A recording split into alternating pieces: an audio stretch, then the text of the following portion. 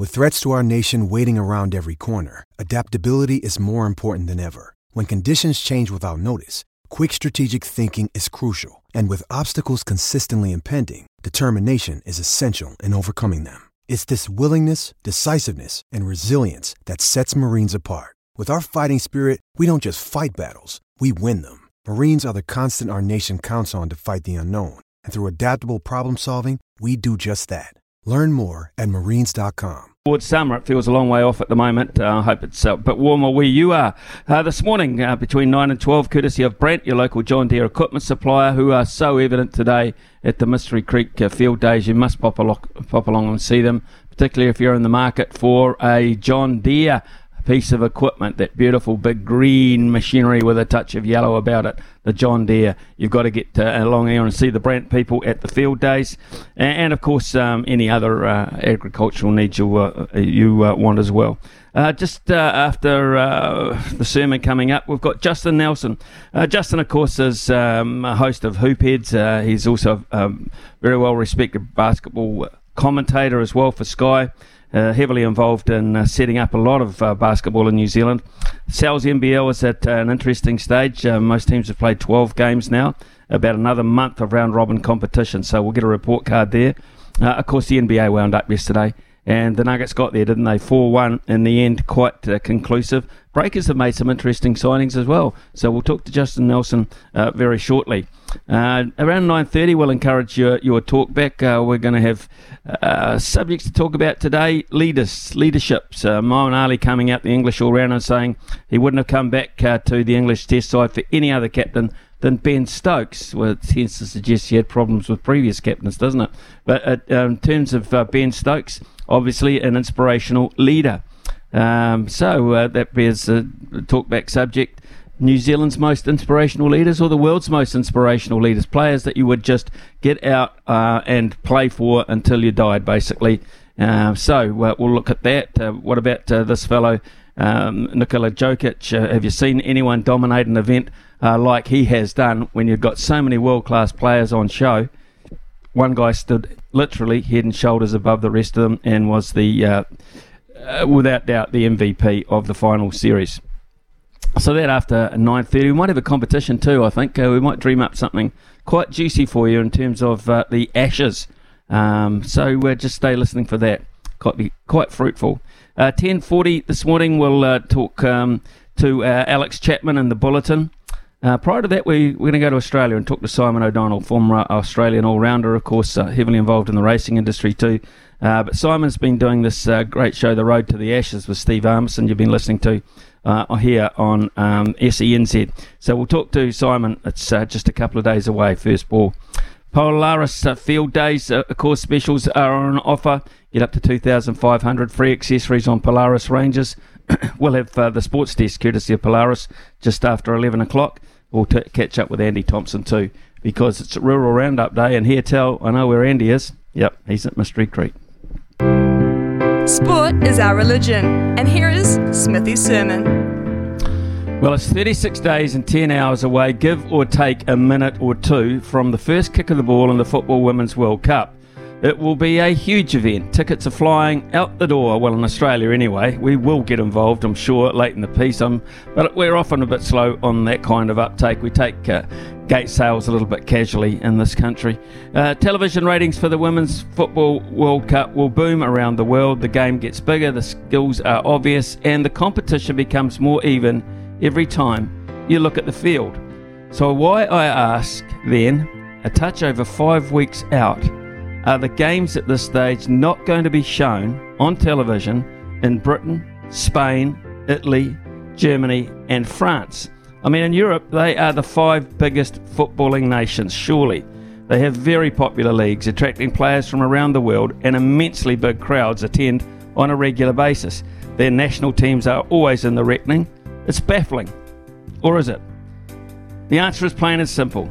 The television companies are not prepared to pay enough to satisfy FIFA's coffers.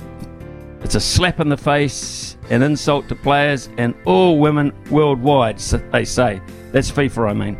It's baffling, isn't it, that in all these 5 sports crazy nations combined, there is not one powerful television agency prepared to make the deal, to take the punt on the success of its viewership. It's just as baffling that FIFA can't convince them to buy in. They can't broker a deal. I mean, it will happen. The unthinkable won't happen. But the old ransom note is getting a bit crinkled here, and it's now become a very dangerous stance to say that high-profile women's sport does not sell or sell that well. There'll be outrage, predictable outrage too, if there is a blackout. Meanwhile, back here, our Jitka continues to whittle away at her squad, and it wouldn't be a great pity if half of Europe aren't able to watch us knock over Norway on opening night. Nah, that will never happen. Surely that will never happen.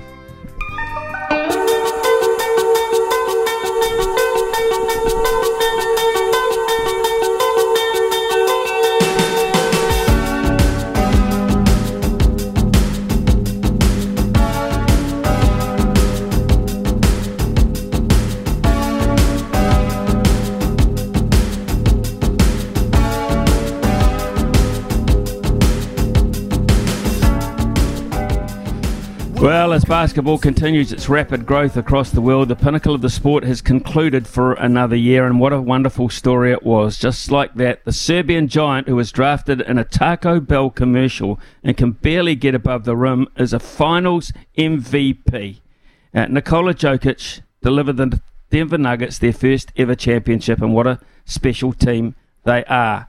Many people believe that Jokic plays basketball the beautiful way. Shoot when you're open, pass when you're not. That style can work in any league around the globe, including the Sal's NBL, which continues to flourish here in New Zealand. And Justin Nelson, of course, is the host of Hoops Heads on Sky Sport and SENZ. He's with us this morning. Justin, good morning to you. Hey, good morning, Smithy. And just listening to your sermon before coming in, and really like what you're saying. And gee, I'll tell you what, it's going to be beyond our lifetime, but I can't wait for the day where it's not called men's sport, it's not called women's sport, it's just sport. I totally agree. Hopefully. It's coming. It's coming, but some people are just a little bit harder to prompt than others, and this is quite an interesting story. That's why I picked up on it, because I can't believe, and you're into the world of television and sport and events. I just cannot believe that those five nations will play hardball much longer. It'll happen, surely. Yeah, I think you're right. It's just a shame that it comes down to the 11th hour. It's crazy stuff. But the NBA, let's turn our attention to that. And as you mentioned, what a fairy tale, what a story, what a moment in time for the Denver Nuggets. What is it, 55, 56 years?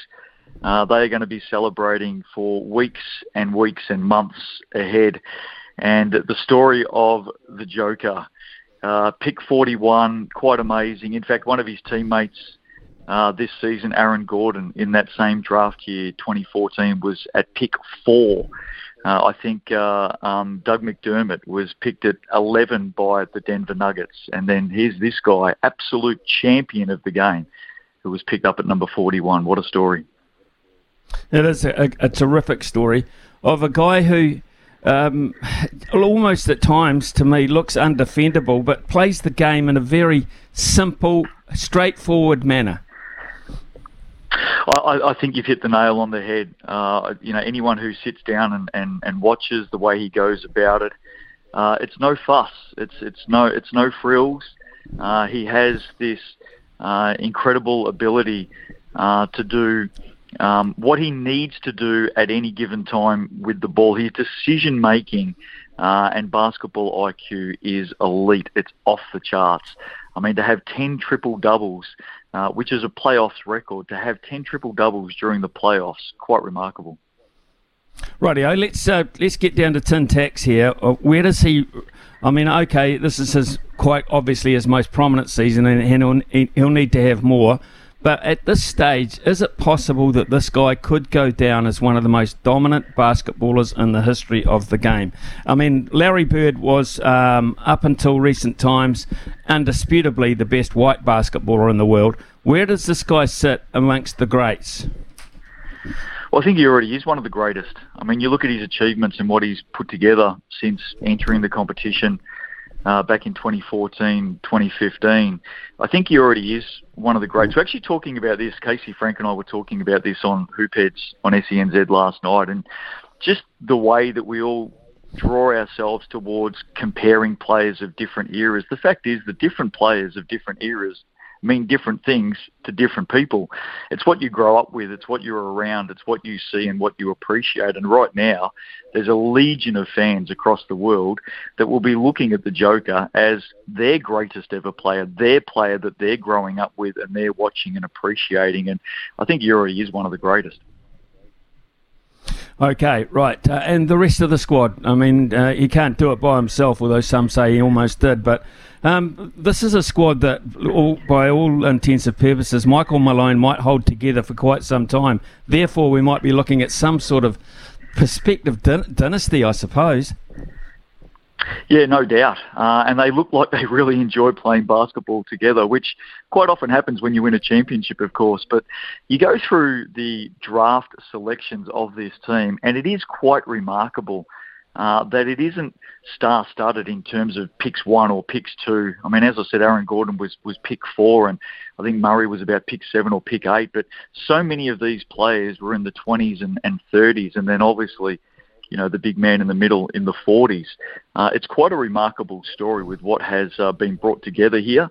I think you'll find that there'll always be changes because that's inevitable in a sport like the NBA. So players will come and go. Tough decisions will need to be made. But you can see the core of this team sticking together for some time. And that only means one thing based on what we saw this season. It means that there's going to be more success. Yeah, there's going to be more success, all right. Would be interesting to see.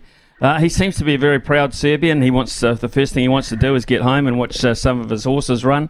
He likes Serbia. Do you envisage him being as dominant a force, or possibly even playing for Serbia in a World Cup, or is he too valuable for that now? It's interesting. I'm not sure what pressure gets put on these players from their teams. You know, back in the NBA, who pay the big bucks. It's quite often talked about with Steven Adams and what we go through here in New Zealand and the contracts and what they need to do and what they have to do to put their career together. So I'm not sure what the pressure is from Denver, but he is proud. He absolutely wants to get out there and play for his country. And I think there's every chance that he will do that at the World Cup. Right, okay, let's get a bit local, Justin, if we can, and it's a competition you're heavily involved in with your commentary, etc. The Sal's NBL, most teams have now played 12 games. We've got about 1 month, I think, of round-robin play to come before the playoffs. Tuatara, Rams, Nuggets, Bulls, that is the top 4 at the moment. Yeah, it is, and the battle for 5 and 6 is where it's all happening. I think the top 4 will make their way through. Right now, we're looking at 9 wins as being enough to get you in. Last season, it was 10. The Tuatara are already on 9 wins, so I think they're safe. Certainly, the Bulls, the Rams, and the Nuggets probably need 1 more just to be in line, maybe 2 to be certainties. But from there on, and round 10, which is the 2/3 mark of the season, of course, it's 15 regular season rounds, but round 10 coughed up some amazing results, some huge upsets. The Nuggets were the biggest of the upset winners, getting the Saints in Wellington. Banged up, down players, a lot of injury concerns going into that game, and somehow they got up and won it. It was quite amazing to call that game and see what the Nuggets did. After going down to the Jets less than 24 hours before, what we know right now is the Saints, the Hawks and the Sharks all lost in round 10, and the teams underneath them, the Giants, the Jets and the Airs, all won. And all of a sudden, in the blink of an eye, all 10 teams are back in the hunt for the final 6. Yeah, it's a staggeringly even competition in that regard. Having said that, you've got to like the way the Tuatara have been trending for quite some time. They won the Northern Battle over the Bulls in the weekend. Yeah, really strong. And Rob Lowe, MVP season. You think about Rob Lowe recently announcing his retirement in the ANBL, and I know he's very satisfied with that decision. He's calling time his way, the way that he wants to do it. But, gee, there'd be a few ANBL teams that would dearly love to have Rob Loe running around in the coming season. He had another 30 points in that game against the Bulls. He is in terrific form, and I've got no doubt we're going to see him in the Sal's NBL for a number of years yet. The Tuatara added Joe Lawson. Import came in. Cruz Pero Hunt, young Kiwi back from college, came in. All of a sudden they've got more depth, and I think right now they are the team to beat. Looking at you talked about Rob Loe bowing out of the ANBL, but do you see any players in the franchises that you're watching and commentating on at the moment who are likely perhaps to be picked up by one of the franchises either here or overseas? It's an interesting question. I mean, we are seeing players emerge all the time, and the Sal's NBL as a single league delivers more players to the Australian NBL every year than any other competition in the world. So it is a competition, the Sal's NBL, that is hotly looked at. We're seeing coaches go. Aaron Young just got picked up by the Perth Wildcats, of course. I think we're going to continue to see more and more players emerge. There's a young player at the Tuatara at the moment, Charlie Dalton. You look at what he's doing right now as an 18-year-old. Dante Russo-Nance did it the last couple of years as a 16, 17-year-old. He's now signed a professional contract with the Perth Wildcats, and I think he'll go on and play elsewhere around the world, maybe the NBA. I mean, who knows? But we are definitely seeing our competition here in New Zealand as being a legitimate stepping stone to bigger things for these players. Will Ty and Corey Webster qualify to play in the finals? Yeah, they will. They need to play 5 games. That's the rule of the competition, 25% of the season, or round it up to the next whole number, and that is 5 games. They won't play this weekend.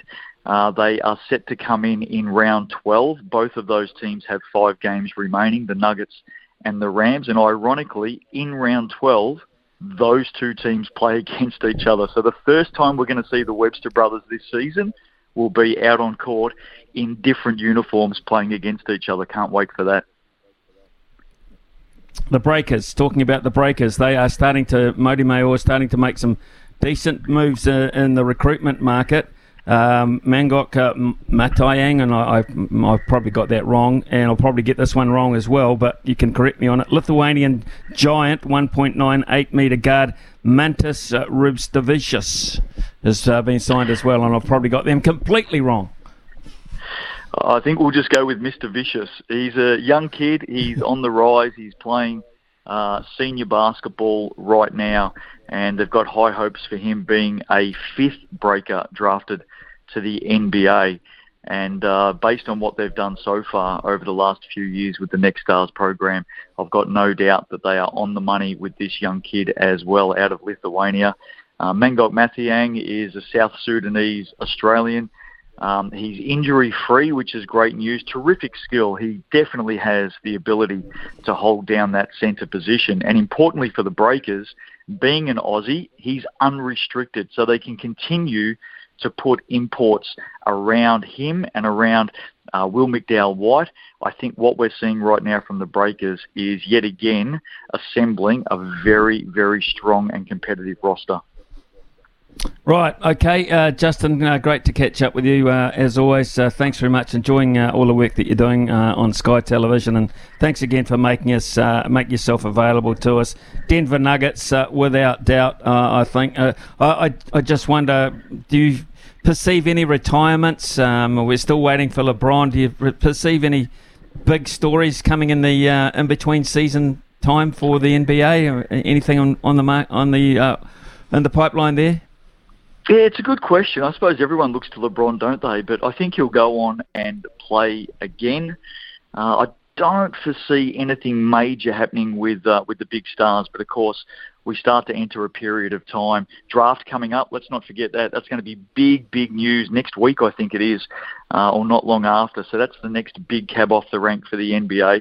And then as we head towards the start of a new season, we start talking player movement, trades, all sorts of stuff. So exciting times ahead, but I don't foresee any big names bowing out just yet.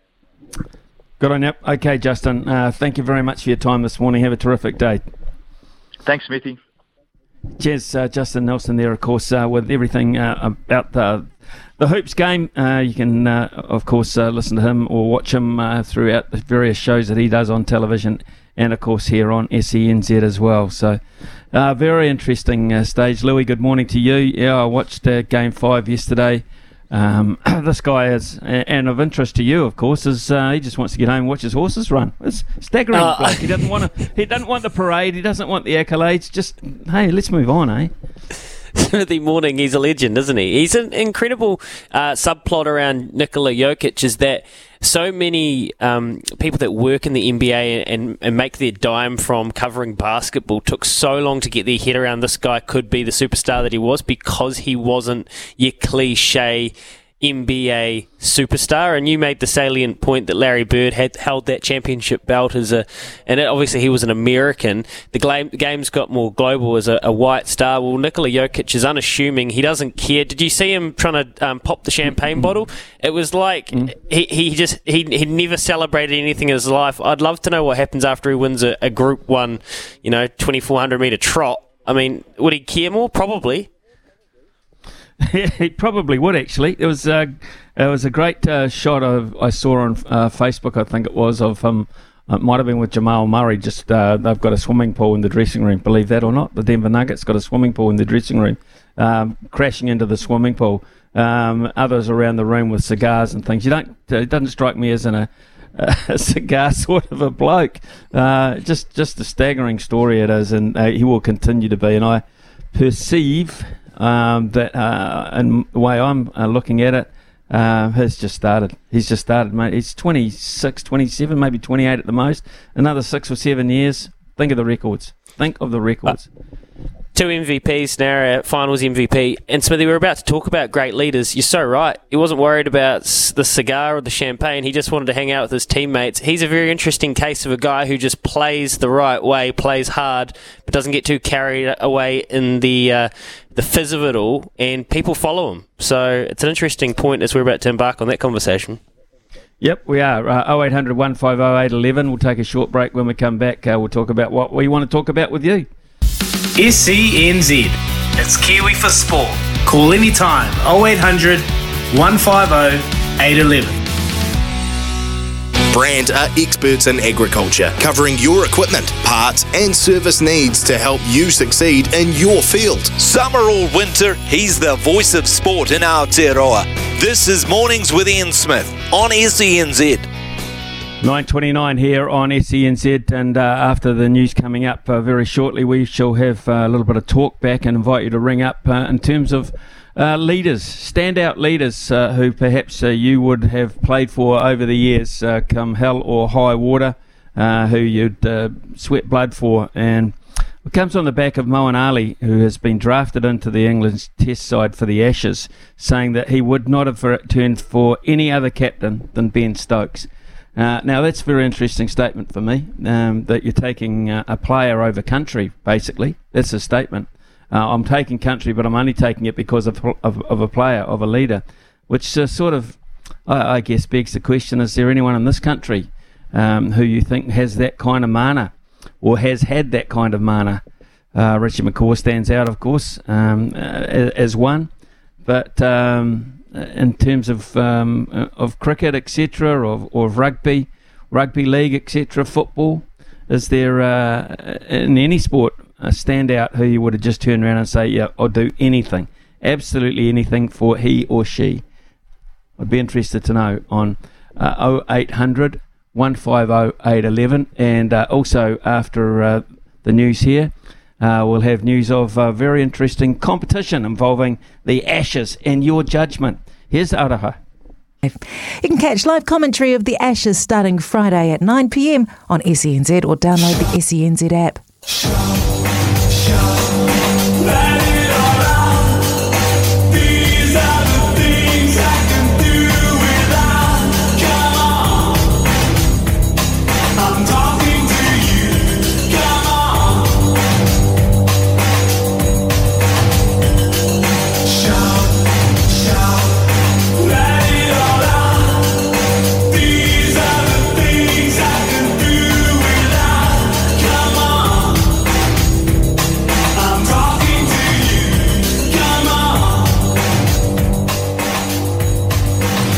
actually messaged me with a question mark, Ashes. And I didn't hear the news of Leachy at the time. And I just went LOL, thinking he's taking a mick. And then, the news came through, and then I had a chat with him. And then, that's it. But I did have some family holidays booked. Our wife wasn't that keen. Do you think you would have done this for any other captain? Probably not, no. No. You would have done it for any other captain. That was Moeen Ali. It's as simple as that. A text with a question mark as if to say, would you come and play for me? Answer, yep. Even though the wife wants to go on holiday and we've got them booked, I shall play for Ben Stokes, which means I do play for England. Up until that point, not a chance that Moeen Ali will have stepped into the hole that Jack Leach's injury has left behind. So that leads us to an interesting subject, really. I've already got a couple of texts in. Ian has said, McCaw all day, I would blood for the legendary man. I would literally blood for the legendary man. And Mike's come in and says, on leaders, I believe Todd Black had that level of stature in Canterbury when he was captain. Right, let's get to the phones. Neville from Kaiapoi might have some golf news as well, Neville, but who's, over the years that you've been watching sport in this country, Neville, who's the most inspirational leader that even you would get out of the armchair for and say, I'm with you? Oh, that's some question. Let me think. I You'd go back to Leeds. You'd go Brian Lahore. Very good. Brian Lahore. And maybe Jamie Joseph. Jamie Joseph of late. Beg your pardon? Jamie Joseph, that's an interesting one from, mind you, Kaiapoi, yeah. No, that's down that way. Not that far down, though. I'm not a Cantabrian, even though I live here. Wow, don't say that out too loud. Yeah. You're still blowing gold. Yeah. I just wanted to mention we've got some big things happening with all of our golfers at the moment, the young ones. The Junior World Cup is going to be on this weekend, and we've got some pretty good youngsters there. Zach Swanwick, he won the Australian title recently, junior in the under-19. And there's a young fella from down here. He's turning 15 today, young Cooper Moore. He won the under-16 over there in Aussie, and I think he finished in the top 5 in the overall. And he's just won the Waitakere Senior Club Champs for the 3rd time in a row at the age of 14. We've got a couple of good girls over there, so keep your eyes open for the Junior World Cup in Japan. And the other good news, which you'll be pleased about, is Amelia Garvey. She just finished second in the last recent tournament on the weekend on the Epsom Tour, and that rocketed her up into the top 25 in 19th position. And she's well placed now halfway through the season to hold on to that top 25 spot, which will get her onto the LPGA Tour. And, of course, she's playing the US Open in a couple of weeks, and her form has been really, increasing over the last 3 tournaments. So you never know, she just might produce it at the US Open. Neville, always great to catch up with you. Thanks for that update on our junior golf. And yes, our programs are starting to pay dividends, aren't they? Thanks for that. Brian Lahore, in your mind. Right, let's get to Scott from Taranaki. Scott, good morning to you. Hi, Smitty. Ryan Nelson in football, and I'm going to go with a future great leader of the All Blacks, Ardie Savea, off the back of watching him on the weekend and how much he cares. I think he's going to be a great leader. So I reckon if I was given a phone call from Ardie and I played actually a decent clip of rugby, I'd give him a buzz. So I'd be good to go. But the other one I was thinking in rugby would probably be Buck Shelford. I just think he's someone that would get out of bed for as well, I think. I agree. Buck was one that I was thinking of from the get-go, to be perfectly honest. Scott, I think that would be a very popular choice around the sporting nature, because you want those kind of guys who will go take the first step into the unknown that you're not prepared to take, but you're prepared to take the one after them. So I think it's a really good call. And Ryan Nelson, that's an interesting one for me. Scott, thank you very much for those names. Joey from Auckland. G'day, Joey. Yeah, g'day, Smithy. Hope everything's nice and the weather and everything's good down there, down your lovely part of the New Zealand. I thought Baz McCullum and two guys you played with, Smithy, Jeremy Coney and Jeffrey Howard. Now, I would say Martin Crowe, but I don't know whether Martin Crowe ever captained New Zealand, so I can't remember that. But Jeremy Coney and Jeff Howard, I remember, Jeff Howard, when we first went over to Australia and played in those one days, you obviously played with these guys. I don't know, he just had something about him, that's my opinion. I don't know what you think. You played with them, didn't you? Well, three totally different personalities you've got there, Joey. Three, I think the word is they're not the kind of guys who are going to rip the coat hooks off in the dressing room and say, that's how tough we've got to be, follow me out the door. They're not those kind of guys.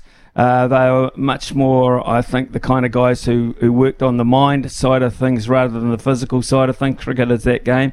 Jeff Howard was inspirational. Jeff Howard was truly inspirational captain and innovative before his time. He'd have been a good IPL captain, for instance, but he stopped playing cricket in about 1985 because he was that forward thinking in the game. Martin Crowe did captain New Zealand for quite a long period of time, of course, and let's not forget the 1992 World Cup. Where the players were prepared to walk over broken glass for him because he led from the front there. And, of course, Jeremy Coney, who was much more cerebral, shall we say, much more the mind-setting side of things. Wasn't a big team talker in that respect. He basically worked on the theory as you're on the side. You're playing international cricket, you know how to play it, now let's go and play it, basically, and had some interesting thoughts on the game in that regard. But really cool. I like that selection, particularly from a cricket front. Ted from Auckland. Good morning, Ted. Hey, Smithy. How are you today? I'm really good, man. You sound like a guy who would be an inspirational leader yourself. Thank you very much. Hey, look, in terms of rugby, can't go past Buck Shelford. Right. And if it was cricket, I was thinking... I'm not sure if he was a captain, but Glenn Turner. He was, for me, he was quite an inspirational player. And rugby league at the moment probably be Tohu Harris. Well, that's a good choice. Tohu Harris, of modern-day leaders in this country. It is quite clear that he has everything, Ted, that a leader needs. He just needed the right people to help him go in the right direction, and he's found that in Andrew Webster and the coaching staff now, and the hierarchy at the Warriors to give him full support, and now we can see that his leadership is paying dividends for this current squad, many of who were in the squad last year when it wasn't working. So Tohu Harris, the ability also of a leader is to turn things around.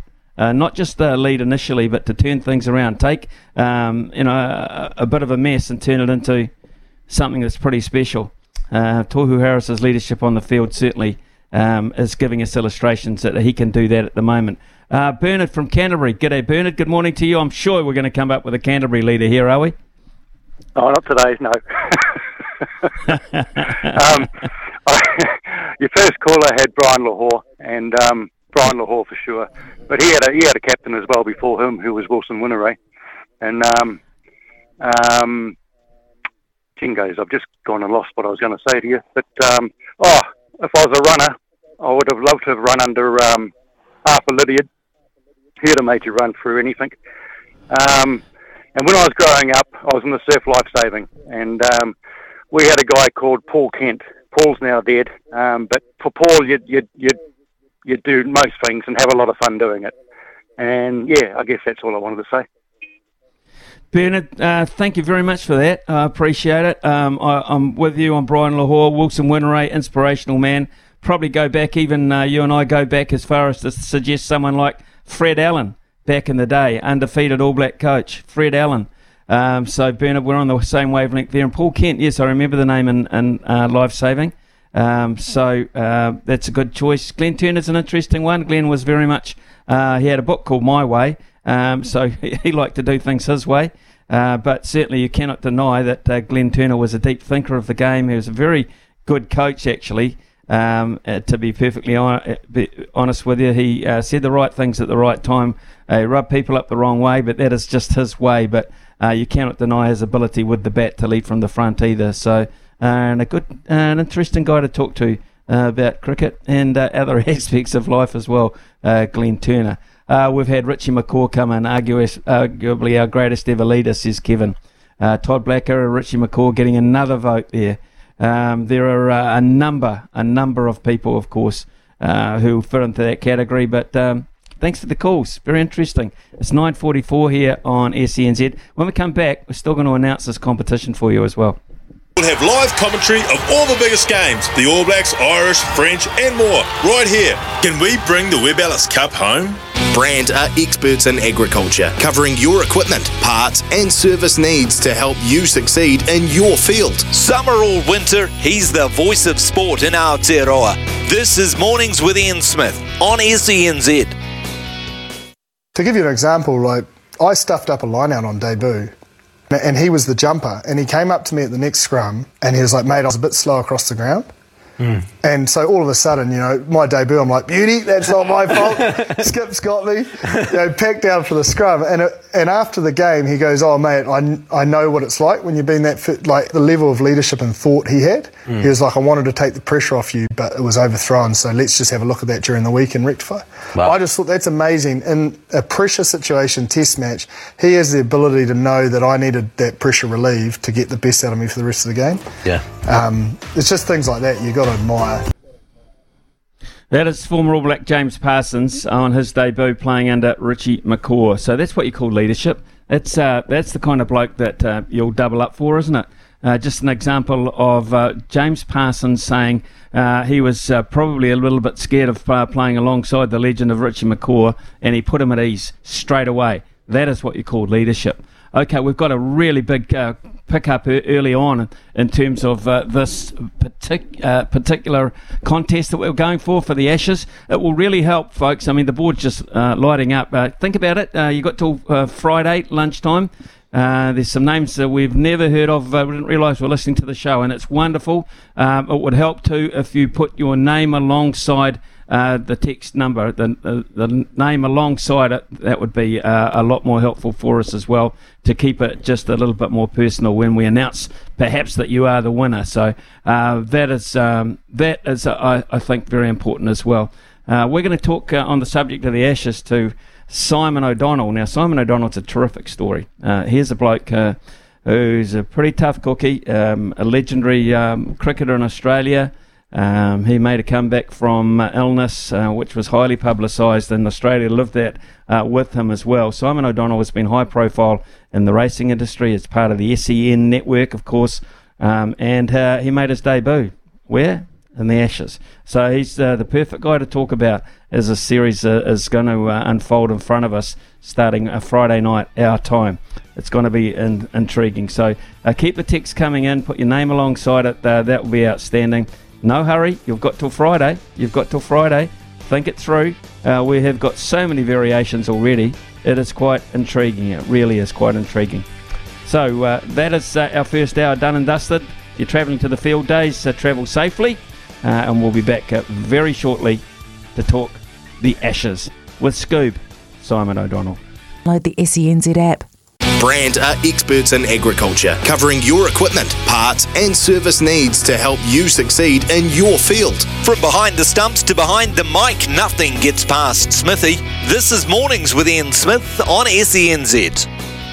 Well, the time for talking is nearly over, although no doubt there's still plenty to be said when the Ashes gets underway. It's live, of course, on SEN and the SENZ networks across both sides of the Tasman. Of course, Friday evening is first ball due. Glenn McGrath is pretty certain it's going to be 5-0 sweep to Australia. It's fair to say that Ben Stokes and Baz McCullum we'll see an entirely different picture. But one man whose opinion we should take very seriously is the host of the Road to the Ashes series you've heard, and a former elite competitor in both the AFL, the International Cricket Domain, and of course he knows what it's like to win big horse races as well. That is Simon O'Donnell, and it's good morning to you, Simon. Listen, you won your first Test cap. You were Test cap number 329, the treasured baggy green, and that was in an Ashes Test match. Take us back, please, if you can, to how you felt when you heard that. Smithy, it was a really special occasion. It was probably 48 hours before they bowled the first ball of the first Test in 1985, and it was a memorable Test match, Smithy, because I lasted about 18 seconds. I took centre to leg, missed the first one, and walked straight off. It got better, though. It got better. Not much better.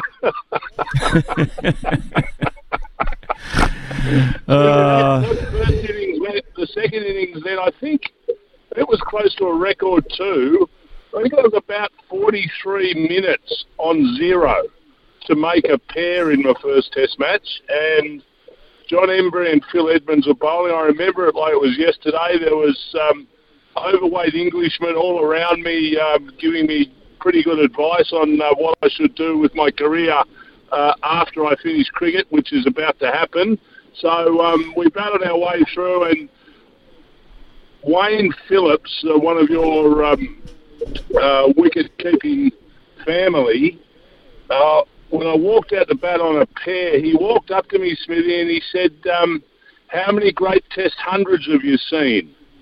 I looked at him, what a funny thing to say, and he said, you're about to witness one. And he got out at 91. And he absolutely took England apart, which was extraordinary, but he fell 9 runs short, and I thought I was going to witness one of the great Test hundreds.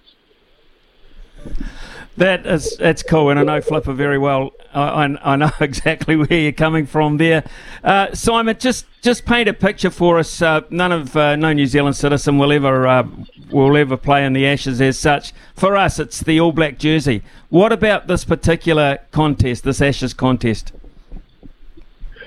Yeah, look, I think it's one of the great iconic sporting events. Every 2 years, we obviously swap nations where we play it, but that sense of history, and I think that's one of the things I hope we never lose in our sport with the challenges in front of Test cricket at the moment is this sense of history, and for all the different forms of the game and the publicity that surround them these days. I mean, we just had the World Test Championship, and in a way it was second fiddle to what's about to start on Friday, which that's quite extraordinary in itself. And you guys have won a World Test Championship, and that's a big thing. And for that to sort of play second fiddle to what's going to happen at Edgbaston on Friday, the start of an Ashes series, is quite extraordinary in itself.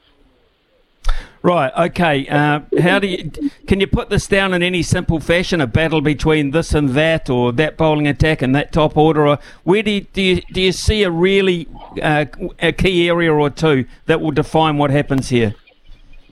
Mate, I'm going to waver to your great wisdom on this. I mean, you've seen the McCullum influence on England firsthand in New Zealand this year. Probably the one thing I've got in my head that you do need a plan B against the sort of tactic that they appear they're going to bring out onto the ground on scoring runs quickly and not leaving balls and making sure that they put a lot of pressure on the opposing bowling team. So I'm wondering that whether that's a key ingredient for a bowling team now to go out and have a plan B. What are your thoughts? Well, I totally agree. Look, it's worked till now, but they haven't played an attack like this. You do have to have a plan B over a period of time. You just, cricket is a much more studied game than it used to be.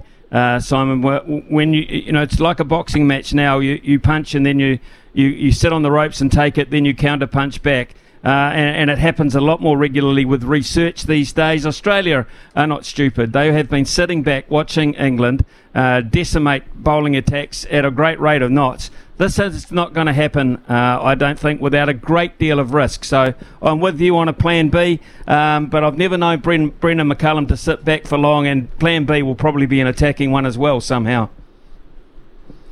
Yeah, and I think it goes both ways, Smithy, that the Aussies have got to make sure that they've got their plans in place as well. If guys are taking balls off the stumps and scoring boundaries and scoring at a rapid rate, they've got to have another plan themselves. I mean, they're fantastic, I think, the Australians at hitting the top of off stump and keeping that pressure on. Now, if that turns against you for a period of time, whether that be a session and a half, I think you can see that England take test matches away from opposition teams in those short periods of time. So they're going to make sure themselves that they have something up their sleeve to counter-attack what will be a positive attack from England, I'm sure.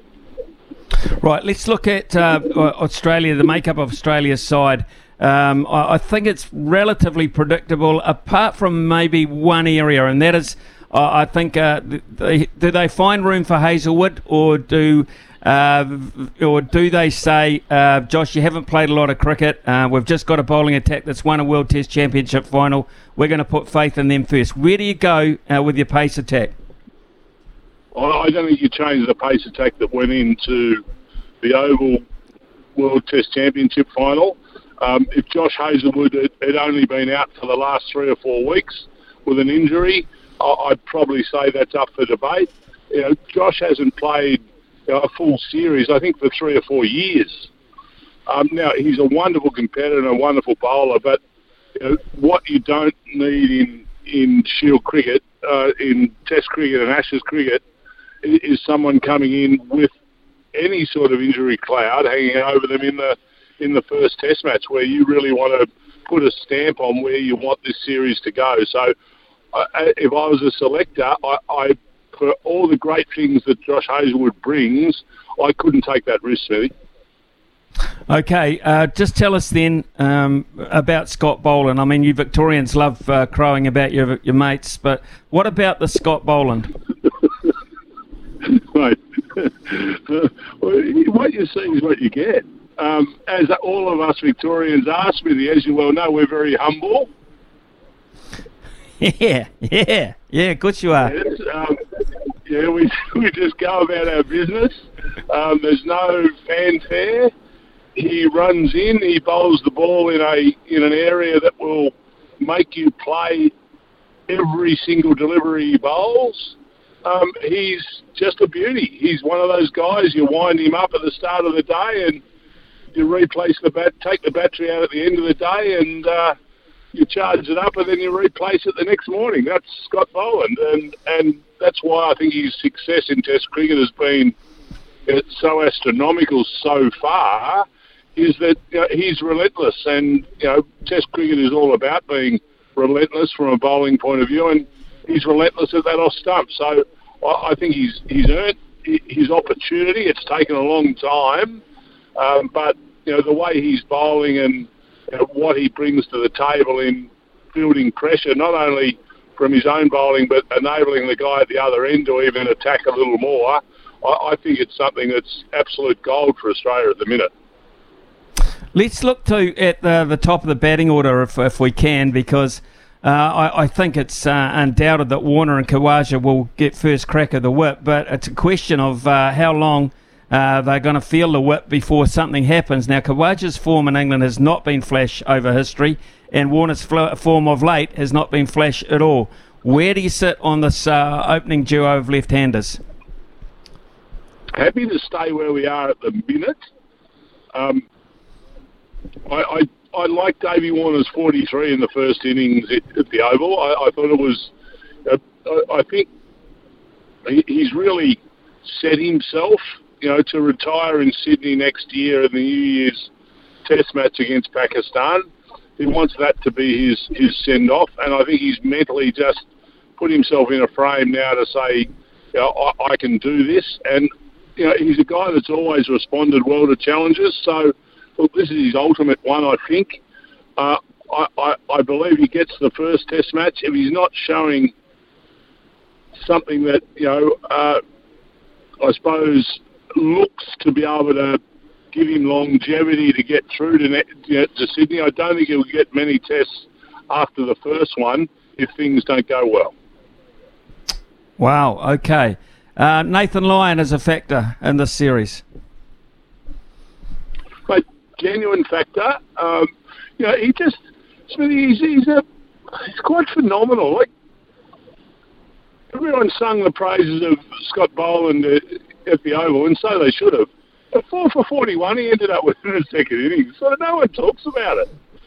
It was quite extraordinary what he brings to the table, and he looks, I'm going to say it terribly, he in some ways looks a little innocuous when he bowls, as if he's sort of a fast off-breaker, but what he brings to the table, his strike rate and the batsman he gets out is rather extraordinary. So he's going to play a big role. I thought India were way out of whack. Once they didn't play Ravi Ashwin at the Oval, I thought they were done and dusted. I couldn't believe that they wouldn't play a guy like Ashwin, such a competitor and fantastic on the big stage. I mean, he's an integral part of that 11. To think he couldn't have been part of it in that World Test Championship, and then you see what Nathan Lyon did. He bowled well in the first innings and then really well in the second. I found that extraordinary. So he'll have a big say in it. And you know how those English wickets get that a bit dusty from day 3 onwards. There'll be opportunities for him as the series goes on. Simon, just looking from the outside, of course, over here, looking at the state of where the Australian cricket team sits, okay, I'm still seeing stories about a woke approach from Australian cricket, which is a word I would never associate with the Australian cricket team before. But we're still talking about the demise of Justin Langer behind the scenes. We're talking about the captain saying, let's do everything good for the planet, etc., like that. I'm just sensing there's still something that has to be achieved here by the Australian cricket team under Andrew McDonald. Is that fair?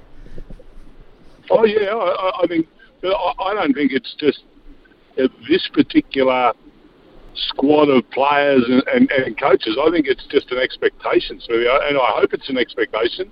I hope they feel pressure,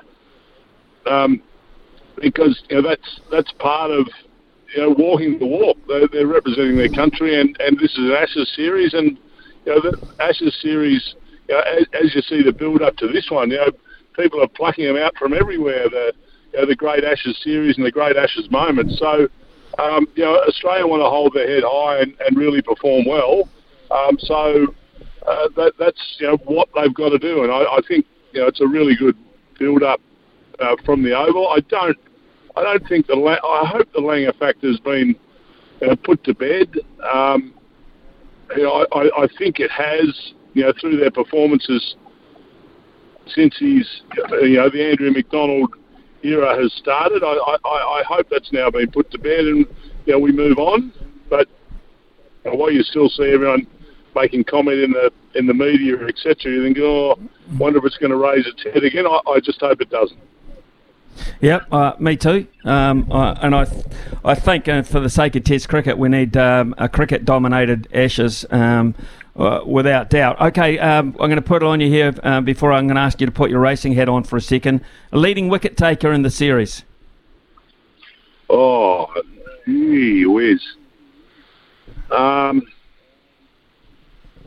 Oh no, I'm not buying into that. See, I'm not buying into that. Folks, we've got to give him. I hope Jimmy can play all the Test matches. He's 41 years old. Look, I'll tell you what. They write him off every series we play. They write him off. I'm whacking Mitchell Starc in there. I think I've had a gut full of people saying, should he be in the team or shouldn't he be in the team? He's the best strike bowler in the world, has been probably for the last 7 or 8 years. He'll do me. Leading run scorer? Smith. Steve Smith, and Australia to win by... You want the Aussies or you want a Pom as well? No, I just want the overall, and I didn't expect anything else from you, to be fair, but I thought you might put a Victorian in there somehow. But and Australia to win. Australia to win. Yes, I think Australia to win, funnily enough. But I'm not going with Glenn McGrath coming 5-0. He's trotted that out. He doesn't have to back it up anymore, so he'll be getting out of bed this morning thinking, oh, beauty, I've thrown a hand grenade in there, and it just caused a bit of a ruckus. But I think it's going to be a great series. Whoever wins, it's going to be really tight. Right, okay, folks, I just should have clarified that. We are talking to a guy who's a class himself as an all-rounder, but predominantly he works out of a fast bowler's brain, so that's why it takes just a little bit of time, folks, for things to get from the top to the other side. Right, let's get on to the racing side of thing in Victoria. Right, we're hearing a reduction in stakes, etc. We're hearing a battle between Peter V'landys and other factions of racing. How are you viewing racing in Victoria at the moment, Scoop? I came on for a friendly chat with you this morning. Now we're talking racing jurisdictions and God almighty, Peter V'landys and fighting racing Victoria and now you're saying I talk slow because I'm a bit thick because I'm a fast bowler. I've never been more offended in my life than Smith, but geez, I love talking to you. Well, Racing Victoria, come on. Well, it's not a good time that we're losing a bit of prize money. I don't think that's fantastic. Peter V'landys, he's doing heel clicks at the moment. He's down. He's just at Albury Wodonga. I don't know if you've ever been to Albury Wodonga. That's on our border across the Murray River. Is Albury on this side is Wodonga, Victoria, New South Wales. He's just throwing bait across the river and letting Racing Victoria grab it and do with it what he will. And he's got a very broad smile on his dial just at the minute. So look, the great thing, Smithy, and what's come into horse racing in the last probably 10 to 12 years is we travel horses so well these days. So, I think as an owner in Australia at the moment, there's nothing better than, where do we race this weekend? There's a race worth X up in Sydney, there's a race worth Y in Melbourne, there's a race worth A over in Adelaide. Which way do we go? So, and that includes New Zealand for that matter. You guys bringing horses over, which you often do for the Brisbane Winter Carnival, which we're in that up to our ears, albeit it's nearly coming to a conclusion in the next couple of weeks. So look, I think it's great that where the prize money's gone, and Racing Victoria have got probably a dose of the shorts at the minute, and they're going through their new betting agreement, etc. So they're probably playing a little safe, but I know Peter V'landys up in Sydney, he thinks it's fantastic. Simon O'Donnell, speaking of fantastic, great to catch up with you, mate. Over this side of the Tasman, we cannot wait for this Ashes to start, and then, of course, leading into the Cricket World Cup towards the end of the year. Great to have a chat to you. I'm glad that none of my questions caught you by surprise and you're able to handle them with a relatively straight bat. So. I was on a friendly sporting radio station. I didn't realise I was going on 60 minutes, for God's sake. Fair income.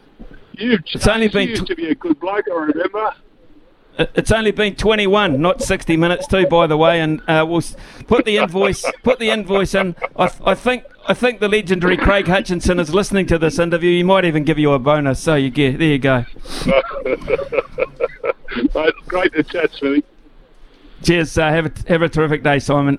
Simon O'Donnell there, folks, out of Australia. Very proud Victorian. I think you might have guessed that, but heavily involved in cricket commentary and sport analysis on that side of things, and of course with a deep and meaningful passion about the racing industry as well as racing fans would know. It is 10:22 here on SENZ. Been tuning in at all hours of the day, from Izzy to Ricardo. What a roster we have on SENZ. It's Kiwi for Sport. Brandt are experts in agriculture, covering your equipment, parts and service needs to help you succeed in your field. Summer or winter, he's the voice of sport in Aotearoa.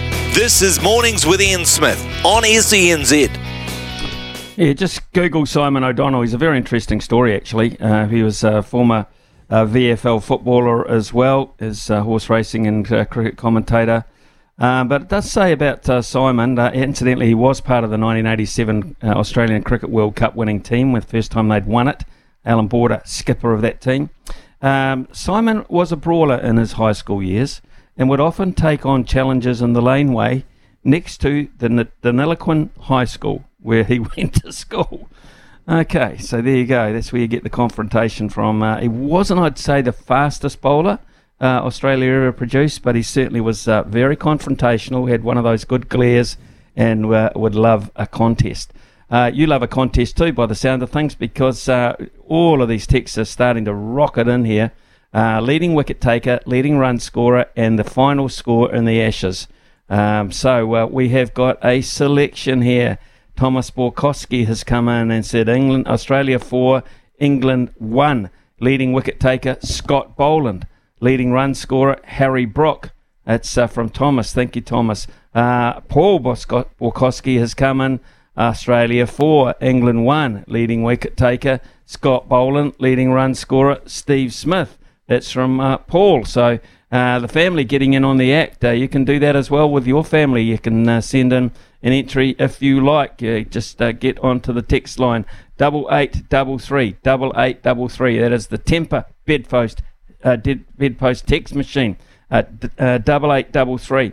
Leading run scorer, leading wicket taker over the course of the whole of this Ashes, and of course the final score. Who wins the Ashes, who holds on to the Ashes, and by what margin. That is what is ahead of us there.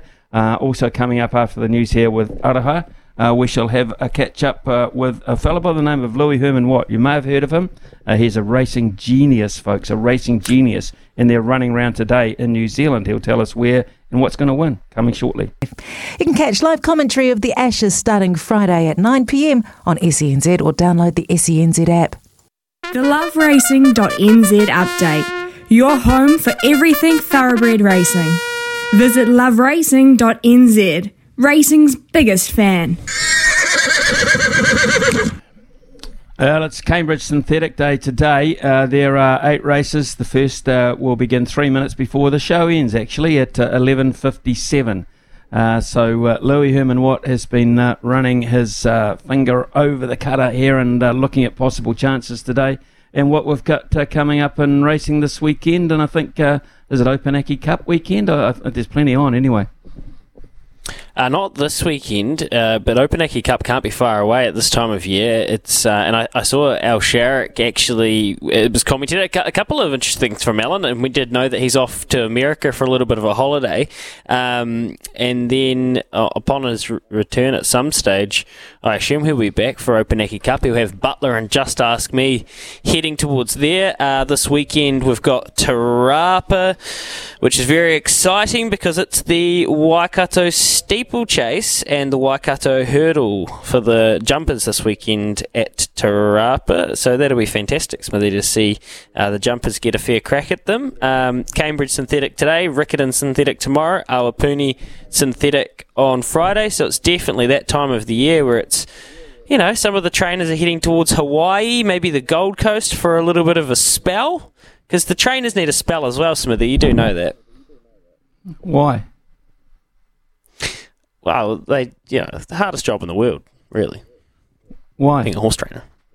Because you have to get up at 3 o'clock in the freezing cold, and then you have to deal with angry punters.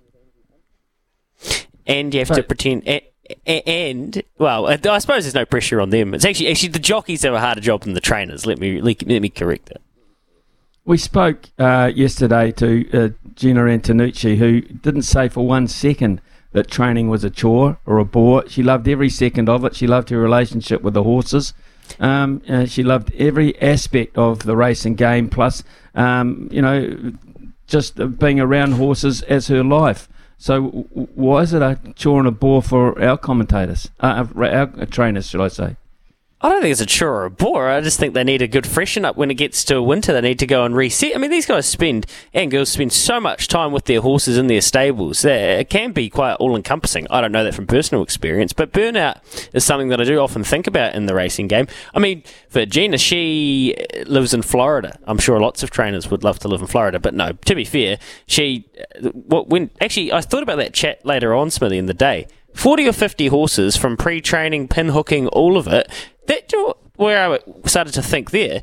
It is astounding that she had a Belmont Stakes winner in her operation with Horseology, because it's not even necessarily their only sole focus. It's not like their objective is to go out and train, pure Group 1 Belmont Stakes Triple Crowns winners, and somehow she's been able to conjure it. Quite a remarkable situation if you put it in perspective to what her actual business does. Oh, no doubt about it. She's a terrific story, a really terrific story. And, we don't know if she'll get another classic winner like she's got there with Arcangelo, but we'll have to wait and see. But certainly she's broken down a barrier there. There's no doubt about that. It is 10. Did you have one for us today, just by the by, or you had enough? No, I'll just lob a couple out to follow. One's very short, so Mark will come through in the text line and split the dummy. But Arrowette should have broken her maiden last start in race number 1.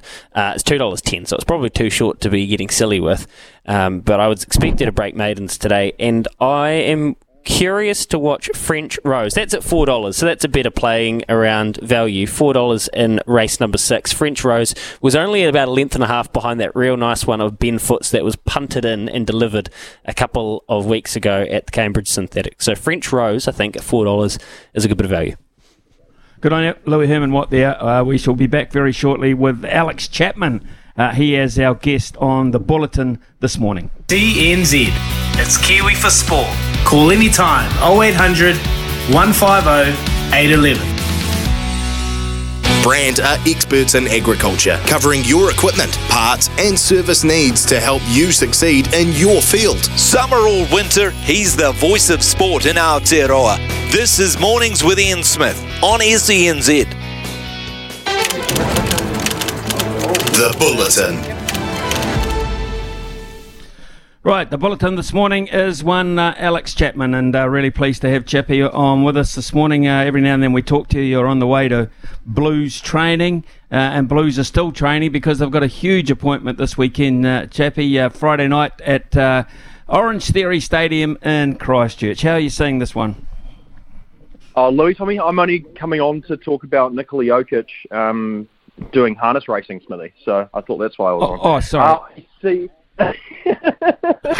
if people haven't seen that photo, it's actually iconic. Like, him sitting in the sulky, just good to go. Yeah, I'm here for that vibe.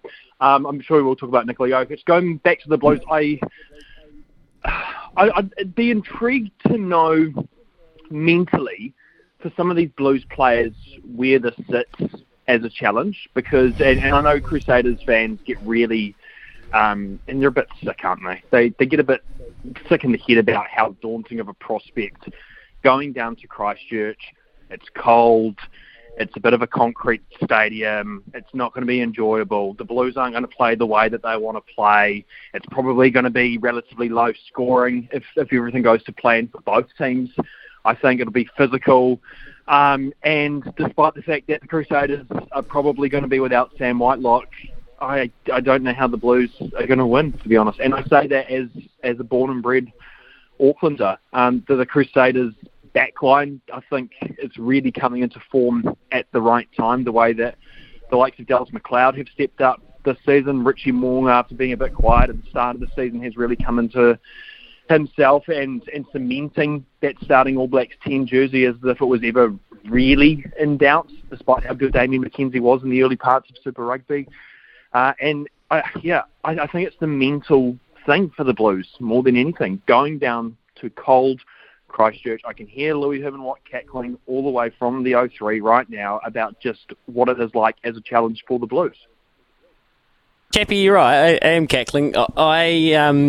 I'm wondering, and we'll get to your Belgrade tip sheet in a bit. But I'm wondering, you say that the Blues have an issue with heading down to Christchurch. What was the problem last year when we all went to Eden Park together and you were the only Blues fan in amongst of Crusaders fans, and then the Blues fans got so disgruntled that they ended up resorting to throwing Crusaders fans over the ledges at the stadium. How's the psyche of a Blues fan on the week of a semi-final? Have you given up the ghost yet, or are you still half hopeful? Okay, just to clarify, I wasn't one of those Blues fans doing that. I wouldn't dare do that to you. I'd also like to remind you, Louis, that I ended up putting money on the Crusaders to win that title. So the old emotional hedge, Smithy. See? Exactly, the old emotional hedge, mate. Look, to be honest, bro, like, Beauden, in all seriousness, Beauden Barrett is going to have to play his absolute socks off.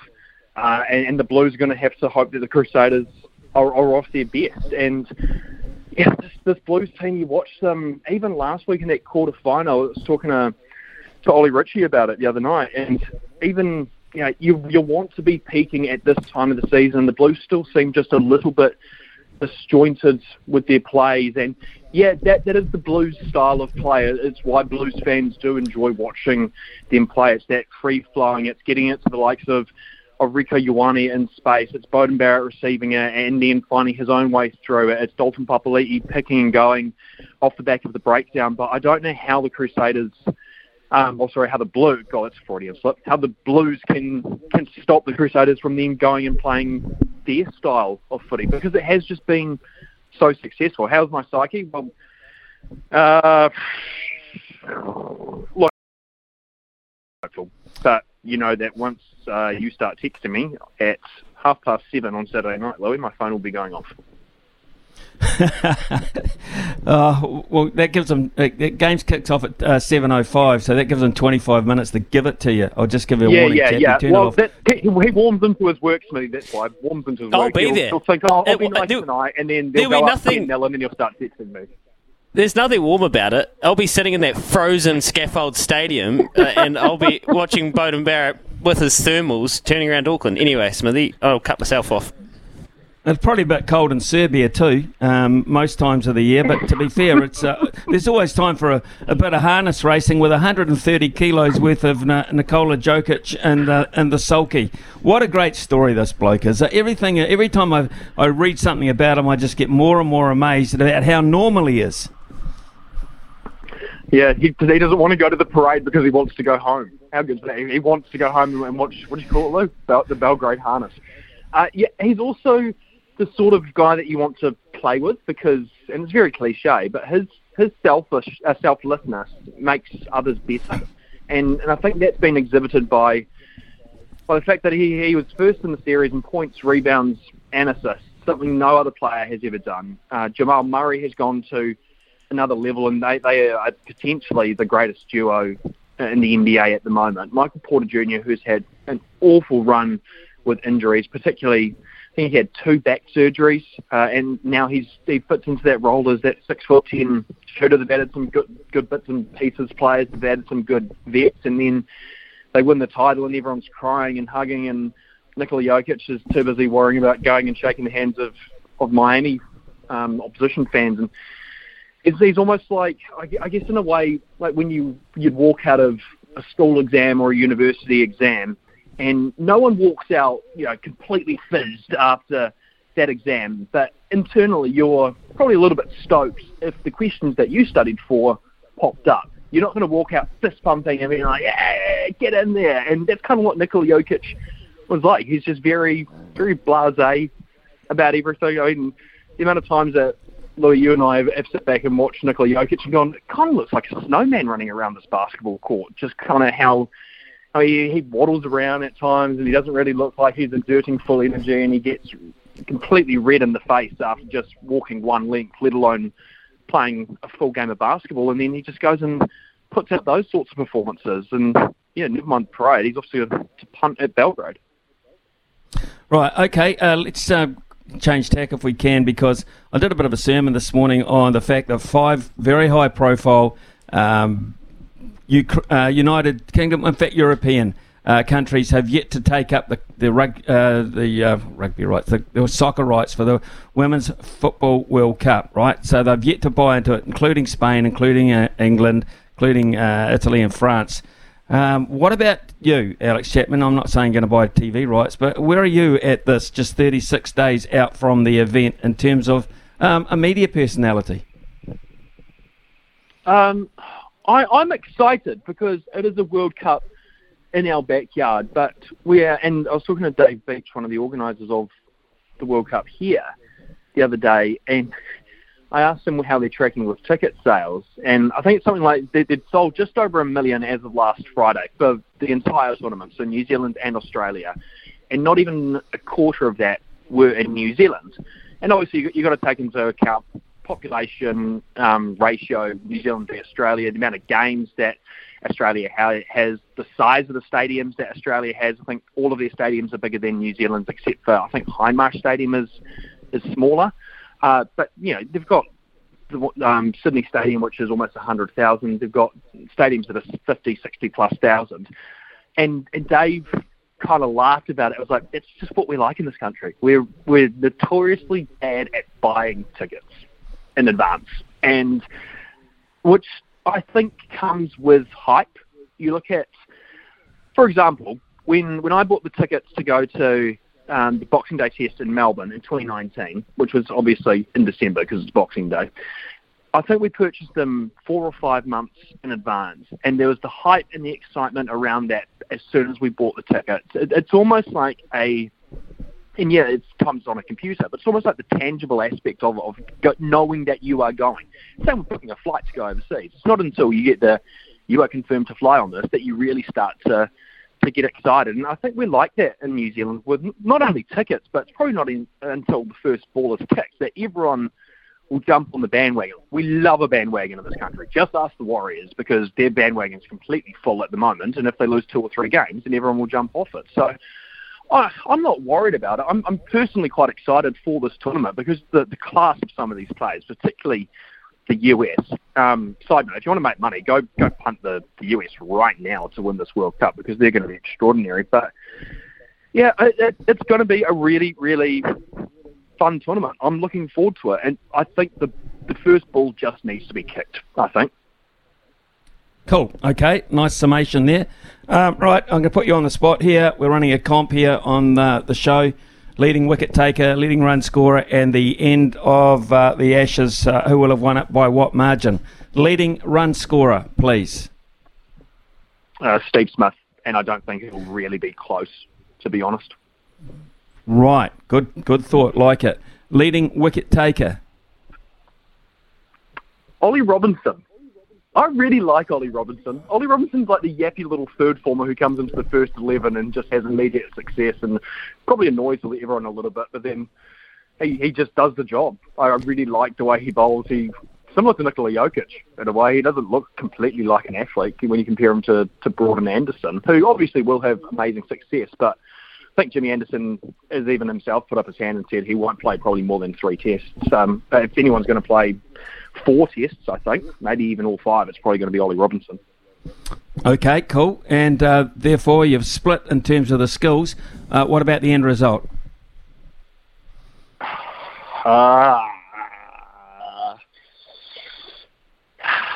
England 2-1. I think there'll England be one test that gets drawn because of the way the game has been played in terms of the run out of time, and because it's the UK as well, there'll be one test that gets heavily affected by rain.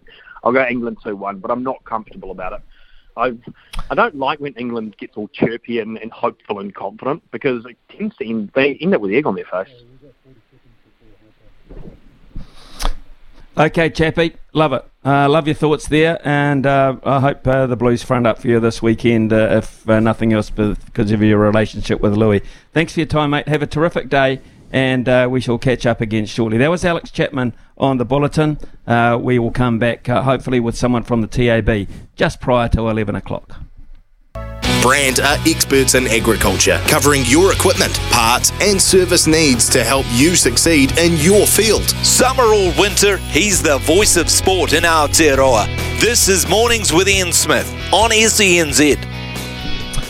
Really good news. We've been able to secure Andrew McFadden for straight after 11 o'clock. Cappy, of course, is in charge of recruitment for the Warriors. I think he's been on the training park as well this morning, so we'll find out what they're up to in bye week. Yet another bye week. Is that a good thing? Are they losing some momentum because of it? Cappy next. But in the meantime, really cool text from Barry in Christchurch. The mention of BJ Lahore is inspirational. Reminds me of a story once told as a guest speaker.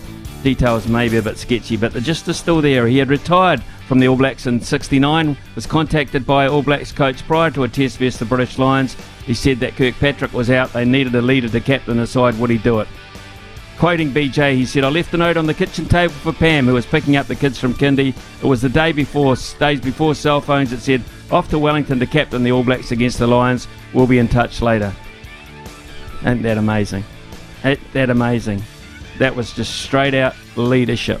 Brian Lahore, one of the greats. Brilliant. Thanks, Barry. The Ashes starting Friday at 9 p.m. on SENZ or download the SENZ app. Brandt are experts in agriculture, covering your equipment, parts and service needs to help you succeed in your field. From behind the stumps to behind the mic, nothing gets past Smithy. This is Mornings with Ian Smith on SENZ. Well, we're really pleased to say here on SENZ that we've got a terrific relationship with the One New Zealand Warriors, and we look to develop that on a daily basis, and we're just absolutely loving being part of their performance this year, and central to that is the way that they put their squads together.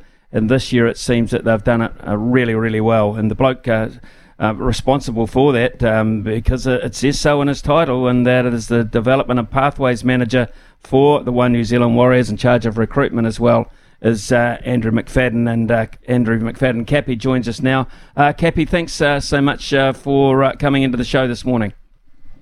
Thanks, Smithy. It's great to be on the show, mate. Hey, look, a number of things I'd just like to have a quick chin wag with you over, particularly in terms of recruitment. I mean, for your recruitment from your point of view, is that like a 12-month of the year gig? I mean, you know, you're constantly looking, watching, studying, filling. Is that how it works? Yep, it's an all-round thing, Smithy.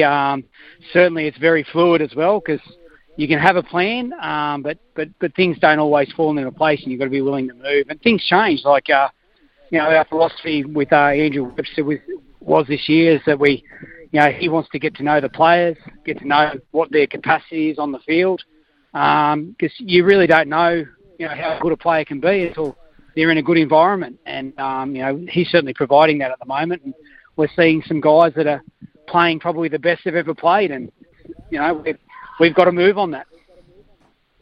Cappy, in terms of the current squad, a lot has been made about the depth at the moment. We were talking about the halves and the front rowers, the centres, hooker, etc. But one position that is often overlooked is the one occupied by Tohu Harris. And as much as we like to think he's going to play forever, he's a giant of a man, he's a great inspirational leader, he's not. It just doesn't happen that way. So what about 13 going forward? Yeah, look, it's something that that we've discussed, myself and Andrew Webster. He's the type of player we want at that 13, particularly Andrew Webster's style of footy. He needs a ball playing forwards. They can all ball play, and that's why Dylan Walker, when he's on the field, is such an important person, because he can provide that role for us too. But yeah, certainly we're looking at developing forwards. We've got some young forwards, Dimitri Sifakula, who has got some of that ability, and going forward, maybe he can step into the role when Tohu finally calls it stumps at some point. Also, back into the fold now after a terrific pre-season appearance was Luke Metcalf. Of course, went down to injury. What about his development? What are you seeing now there with a decent run of actually playing? Yeah, it's always been just the case for Luke. He's just getting out there and feeling comfortable in first grade. He's only played a dozen first grade games, so quite often it takes a little bit of time to feel comfortable. You can see from week to week he's getting better. and we've got to give him time to develop in that position. So, we're happy with what we're seeing. He has got things to improve, but certainly there's something there. He's got that X factor that everyone can see. In terms of his playmaking, buddy at the moment, that of course is a highly experienced Shaun Johnson. So many headlines on stuff. We get so many messages into the station about his future. I'm not going to expect that you're going to say exactly what's going to happen here, but how does that process go in terms of filling the bracket of playmakers, of halves, and then looking at your individuals as such? How do you go about that with a player like a Shaun Johnson as such? Yeah, look, it's challenging. Shaun's obviously getting to that that time in his career, whether it's he either plays or he doesn't, and he's got to come to that decision himself. We've obviously already looked ahead, and that's why we've recruited Chanel Harris-Tavita. Myself and Andrew Webster, we're a big fan of him. He certainly represents what we're about and what we want to be about, which is tough and fiercely competitive, and he certainly brings that along with our other recruits. So he sort of fills that gap. He might take a little bit of time. So obviously we're still trying to work things out with Shaun, and we're waiting for him to see how he feels at the end of the year. But yeah, look, it is a challenge to replace someone of that experience, but we feel like we've got things in place to be able to cover that down the track. As I pointed out in the intro, you're in charge of the pathway as well, which includes the younger players. When you have a first grade side performing like it is at the moment, and it's very good, it's consistent, it seems that everything is in place in terms of attitude and commitment, etc. Is it easier to motivate and see the best in the youngsters coming through as a genuine possible pathway to their first grade team? I think it really helps, Smithy. There's no doubt about that. Everything starts from the top in any organisation, and the way the Warriors are playing, not just winning, but obviously the way they're playing, certainly helps sell our message of what we want to be about. And, there is some momentum in that space, and, that helps the whole organisation, with support and all sorts of stuff. But certainly in our pathways, it gives us some momentum, and particularly, the fact that we're going to have all our full book of junior pathways next year. I think you can see there's a real energy around it. Cappy, buy at a good time or a bad time when you look at the performance at the weekend? Is it the way things were tracking or trending anyway, it looked like you might want to be out there again this weekend? Yeah, look, it is. Momentum's great in sport. And you're right, sometimes the buy can take a bit away from that momentum, but look, it's such a long season. I think the players certainly internally, we all needed a rest. So we've got to take it as that. But Andrew Webster's, we certainly addressed that this morning at training about, what it means for us to buy. We've got to utilise it in its entirety and make sure we come out of it, with that momentum. So it can be, but hopefully in this case it doesn't stall us at all, and we can just kick on from here. So interesting. The boys had a full training this morning. Yep, yeah, they're back in the on the field today. They'll train for the next 3 days, and then they'll have the weekend off, and then into a normal prep next week. So yeah, they've had a good little break. They played Friday night, so some of these guys got a chance to get away and go and see family and have a break. But yeah, they certainly look energised today. That's for sure. In terms of that performance against Canberra, how did you rate that season in terms of the whole season? Yeah, look, it was really critical for us that we probably had a month which wasn't so good, and I think we were both at the Napier game, and that was an opportunity missed, and it felt like we were maybe just losing a bit of that early season momentum. They came out and really put in a good performance against the Dolphins, but everything was to play for in that Raiders game. It was always going to be a tough ask, and I thought they were very professional and they were very well coached that night. And it certainly felt like it was a really important win in our season for momentum. I think we all felt that, and yeah, I think the players got a lot of confidence out of that because it was a big game. Coaches never rest. Strategies never stop being unfolded, and I just wonder now, what are the key work-ons you feel for the group at the moment under Webby? Yeah, well, I mean, he's very clear about how this all works, and he's not going to go away from what worked from in the start of the year, and that's really focusing on fundamentals. The stuff that they're doing on the field aren't, there's nothing pretty about it. It's about everyone understanding, what they need to do and going out there and executing it. And when you've got clarity, it really helps with your energy, and that's what you're seeing in the group. They all know what's going on, so it allows them to commit to their roles, and that's why you're seeing those guys play so well. Cappy, just getting back to your role and being a bit more specific on it in terms of what you want, what you need, and how much you've got. How hard is that balancing act when you come to the quality of what you need to come into the group as opposed to how much you can outlay for them? How does that work? Look, that's a really good question, Smithy. It moves all the time, to be honest with you. It moves with the way the players play and form, and what you think you need at the start sometimes is not what you need. Yeah, look, it's as long as we're having constant conversations, we have regular checkpoints, all the key people here around our recruitment, and then we make the best decision we can at the time. So we are very much, our strategy when we first got here, both myself and Andrew, was to make sure that we gave everyone a chance to put their best foot forward. We didn't want to make any rash decisions based on, external opinion. We wanted to get to know the players and see what their ceiling was, and then make decisions around that. And in terms of, and one of the other questions we obviously get asked, because his name just comes up in lights every morning, it seems, is Roger Tuivasa-Sheck, of course. Are there any spots on the roster still available? Are you holding one for this season? We've got a couple for this season. Look, we're not in any rush, Smithy. There's certain little tricks in the salary cap that you can take advantage of. We're really happy with some of our junior guys coming through, our young players that will step up into our top 30 next year. So, look, we're just being really patient at the moment. The team's going well, and we've got some guys, playing their best footy. So, any decision we make around recruitment, it will be only because we think it's going to be a better fit for us long term. So, it's a hard one to be patient sometimes, but fortunately, because the group's going well, that's just allowing us to, really make sure that anything we do in the future is going to be the best thing for the club. How much Super Rugby do you watch, Cappy, if any? As much as I can, Smithy. I enjoy watching rugby.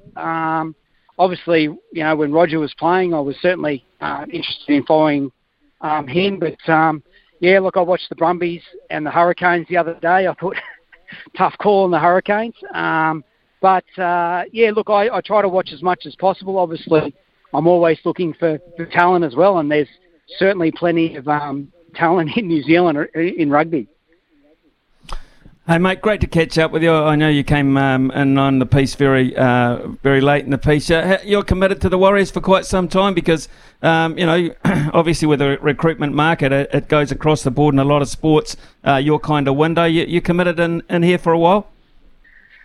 Certainly, Smitty. I took this job to get a bit of certainty. I'd been riding the coaching roller coaster for quite some time now, and this job was an opportunity for me, to get that bit more security around job. And my kids are just about to go into high school, so I certainly don't want to be taking them out of school anytime soon. So I'm hoping I'm here for the next 20 years, Smithy. This is my home now. Good on you, Cappy. Glad to hear it, and I know there's a truckload of people out there who would be glad to hear that, what you've just said as well. Commitment to the club is the ultimate for this club, which is going so well. Hey, cheers, man. We'll let you get back to the job proper, and thanks for your time. Thanks very much, Smithy. Champion. Cheers, Andrew McFadden there, affectionately known as Cappy to his friends and colleagues, and you've got to admire the job that they're doing. You really do at the moment, and it sounds like they're focusing very heavily on development. Needed to ask them the question because we're getting texts in about the likes of Sean Stevenson popping across the rugby league, perhaps players that don't make the cut in the All Blacks this weekend. perhaps looking for greener pastures and something quite different to do as well. So he's the man that is largely in control of that, balancing Louis balancing the books, I guess, is the important thing there. And, the question we keep asking about RTS is because the Warriors were the ones that gave him the quick release. When he decided he was going to go to the Blues and try to become an All Black, which eventually he did, it was the Warriors that played ball there and said, look, yeah, go. As soon as we can possibly get a window to go home during COVID or whatever, you go and get yourself set up, ready to go. And I just wonder whether if his name does not come out this weekend in the first squad for Ian Foster, whether there is scope. And that's why I asked if there are positions still on the roster, if there's money basically around to say to Roger, come now. We'd quite like you now. Very hard to see. It would be very hard to see, Smithy, how Roger Tuivasa-Sheck's name would be in the mix this weekend, even in an extended squad. I just think that the horse is bolted. And I think it probably did a few weeks ago, actually probably a couple of months ago, which is sad. It's never a failed experiment, but it probably didn't go as good as it possibly could have. Again, we keep saying this. It goes back to how kind of elite and one-of-ones Brad Thorne and the likes of Sonny Bill Williams have been. Israel Folau to be able to do it at the highest level, it's just so hard, and that's why the young Joseph out of the Sydney Roosters, when people started saying his ceiling is Israel Folau, or people should be thinking about him as Israel Folau, just say pump the absolute brakes. This is so hard to do. But around your question to Cappy there, I don't know if it's just me, but he didn't say no. He kind of said that there are a couple of tricks you can do with the cap, and he would know, wouldn't he? And the man that's always wearing one. And there's a couple of ways you can kind of finagle it. He didn't say no. Look, somebody smarter than me that understands the nuances of NRL contracts. Hey, Bruce Sharrock's making a racing announcement this week. He's obviously a high-profile player. I actually think he might be Rogers, just by the way. I wonder if he knows anything. It's an interesting one, but what did you read out of his answer to you, Smithy? I think the door is always open. I think the form of the Warriors at the moment and the fact that they want to show faith into those players that they've got at the moment who are doing the job for them closes it a wee bit. We know that in the long term that's where he's going to be. We don't quite know what jersey number he'll fill at this point, but there are a lot of players who are making some fairly firm statements around wanting to make it very hard for Roger to get in, and I think that's part and parcel of what they're trying to achieve at the moment and what they are achieving. Well, Chance Nickel-Klokstad has just been an immense success. And, here's a career we should be celebrating, Smithy. I mean, he showed glimpses when he was at the Warriors the first time around. Remember when he got his car broken into and they nicked his jersey that was, I think, had been signed, and that was going back, went to Canberra, became an elite player, then fell out of favour after injury, couldn't get back into that squad, but was a much-loved team member over there. He's come back to the Warriors and has gone to another level again. Defensively, he is tough. He runs as hard as Dallin Watene-Zelezniak. He's got great rugby league IQ. You watch him, he very rarely makes the wrong defensive read, and on attack he's so solid. There's a guy we should be celebrating, and I mean, I loved the fact that Andrew Webster came out and said Roger Tuivasa-Sheck won't be playing fullback because we have our fullback. I just think that sort of empowerment coaching, talk about leadership earlier in the show, guys like Baz McCullum, I know that's his ethos as well. Empower these players, take pressure off them, watch them succeed. Well, Chanel Harris-Tavita, of course, has been signed for next season, and one of those playmaking roles as well. And that was a move that's been lauded by a lot of fans as well. So him taking a break for the game and now wanting to get back in and continue his life in rugby league, another success story. So, yep, it's very, very interesting, and it's pretty much all positive coming out of the Warriors camp at this point in proceedings. I mean, to be fair, after last season, did we really expect they would be where they'd be this far into this season on the table? No, we did not. We did not expect that, let's be honest. 11:21 here on SENZ. We'll be back very shortly, courtesy of Polaris, with our sports desk. Louis in charge. SENZ's Hawke's Bay ratings better be going through the roof with Izzy and Smitty. You're listening to SENZ. It's Kiwi for Sport. Brandt are experts in agriculture, covering your equipment, parts and service needs to help you succeed in your field. Summer or winter, he's the voice of sport in Aotearoa. This is Mornings with Ian Smith on SENZ. Turn up the volume. We're crossing live to the sports desk. What's fresh? What's making waves? Let's find out. Well, what's making waves will be Polaris. Certainly, they're at the field days, and we've got some specials going on. Field day specials, in fact. You're looking at $2,500 worth of free accessories alone on Polaris Rangers, amongst others. So check that out. Louis Herman-Watt, you're on the sports desk this morning. What have you got lined up? Anything Nikola Jokic at all? Anything of that nature?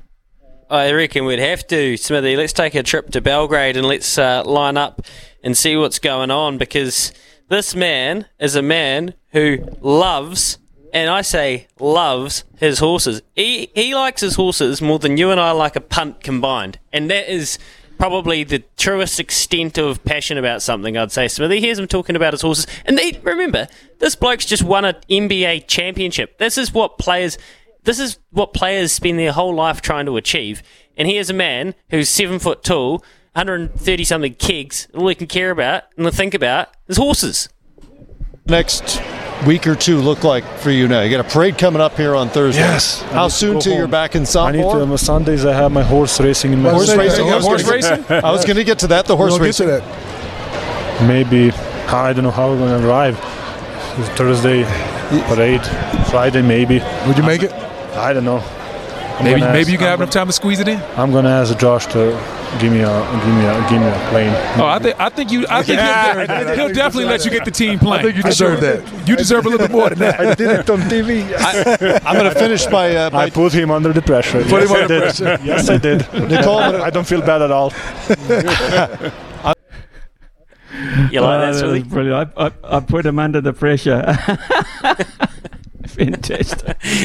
I mean, the bloke's just delivered your franchise its first ever championship. The least you can do is lend him the team plane so he can get back to Serbia for his horse race on Sunday after you're going to make him stay. And, he just wanted to go home. He was just like every other bloke after they finish work. I mean, I suppose you work from home, but you just want to knock off and, go sit down, don't you? So I thought that was amazing. And the whole storyline's amazing. So he mentioned Josh, one of the owners of the team there. How about Stan Kroenke? Have you heard the name Stan Kroenke before, Smithy? No.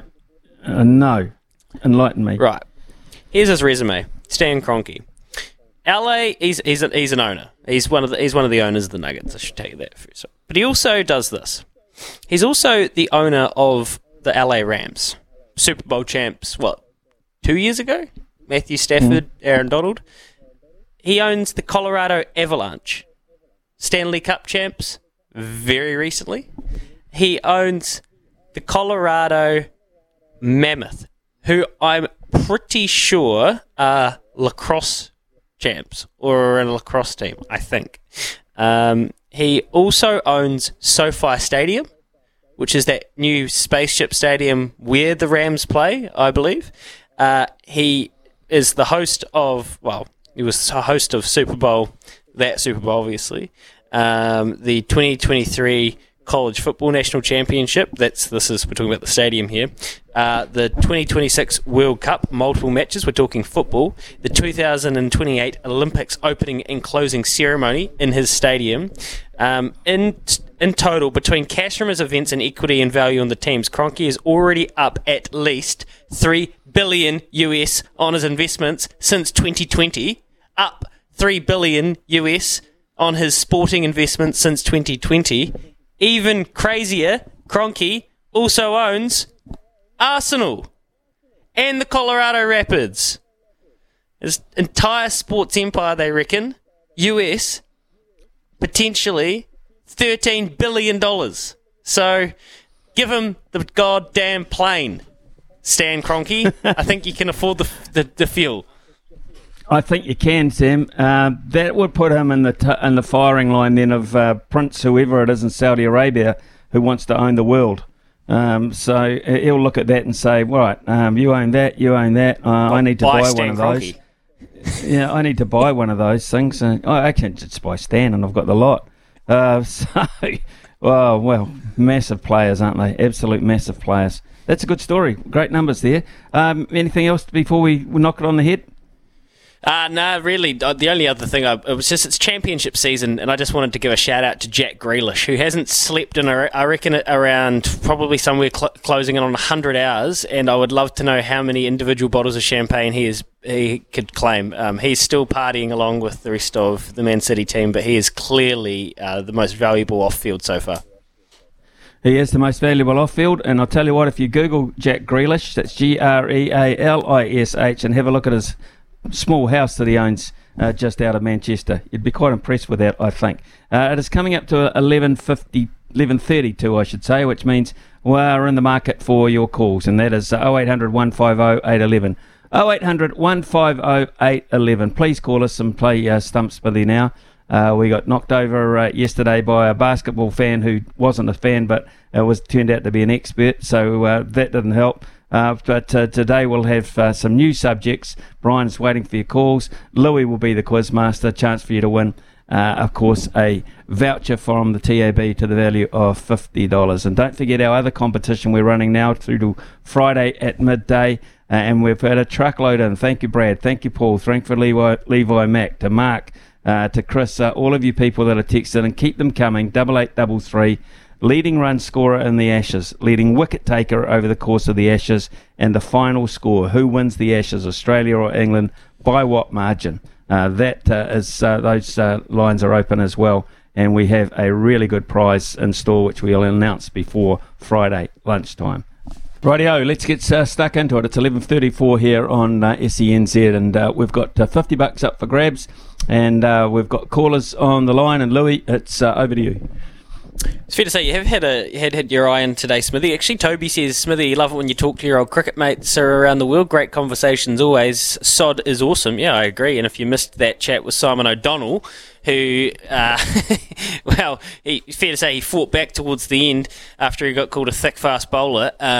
You can go to the podcast channel or the app with Mornings with Ian Smith and catch up with that. But we are going to head now to Taranaki and catch up with Roger. Don't think it's Roger Tuivasa-Sheck. I don't believe. Roger, good morning. Pretty close to it, brother. How's your step? Is it vintage? You can shrug off a defender? No, I've got the old 69-year-old side step falling on the floor. I shouldn't laugh. Alrighty, here's your topics, Roger. Rugby league, rugby or... That's elder abuse too, by the way. Rugby.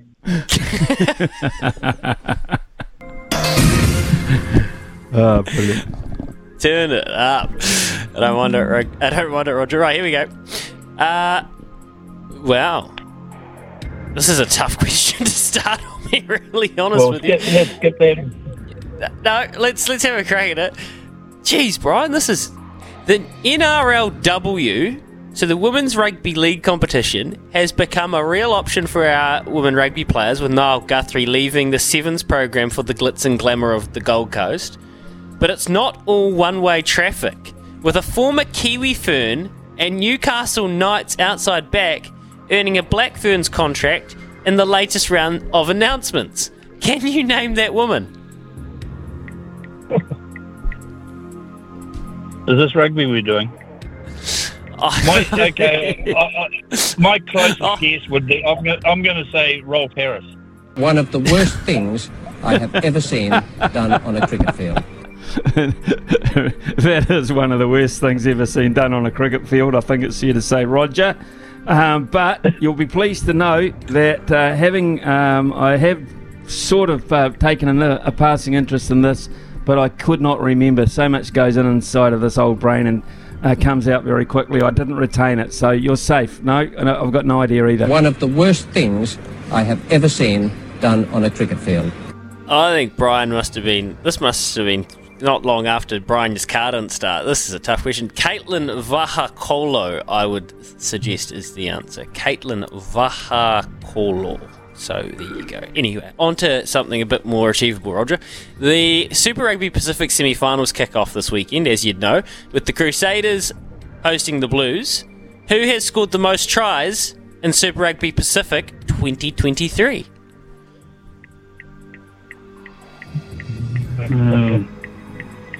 Most tries.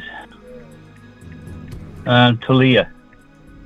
Just a couple of chips down the wicket, right in the slot, and away it goes.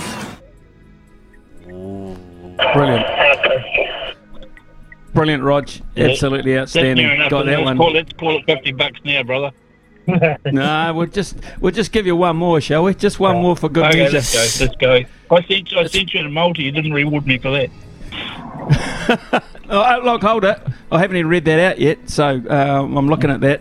That might even be a thing from the future, a contestants multi, because the hosts are bloody awful. We're awful. Yeah, I know. Okay. I noticed. All right, Roger. Okay. Enough of the fighting words.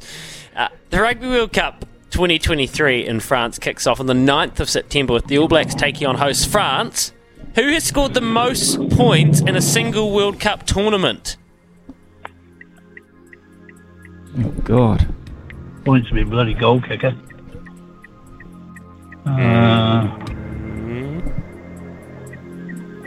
Most points. Oh, God. I got no idea. Fox. They didn't even play any.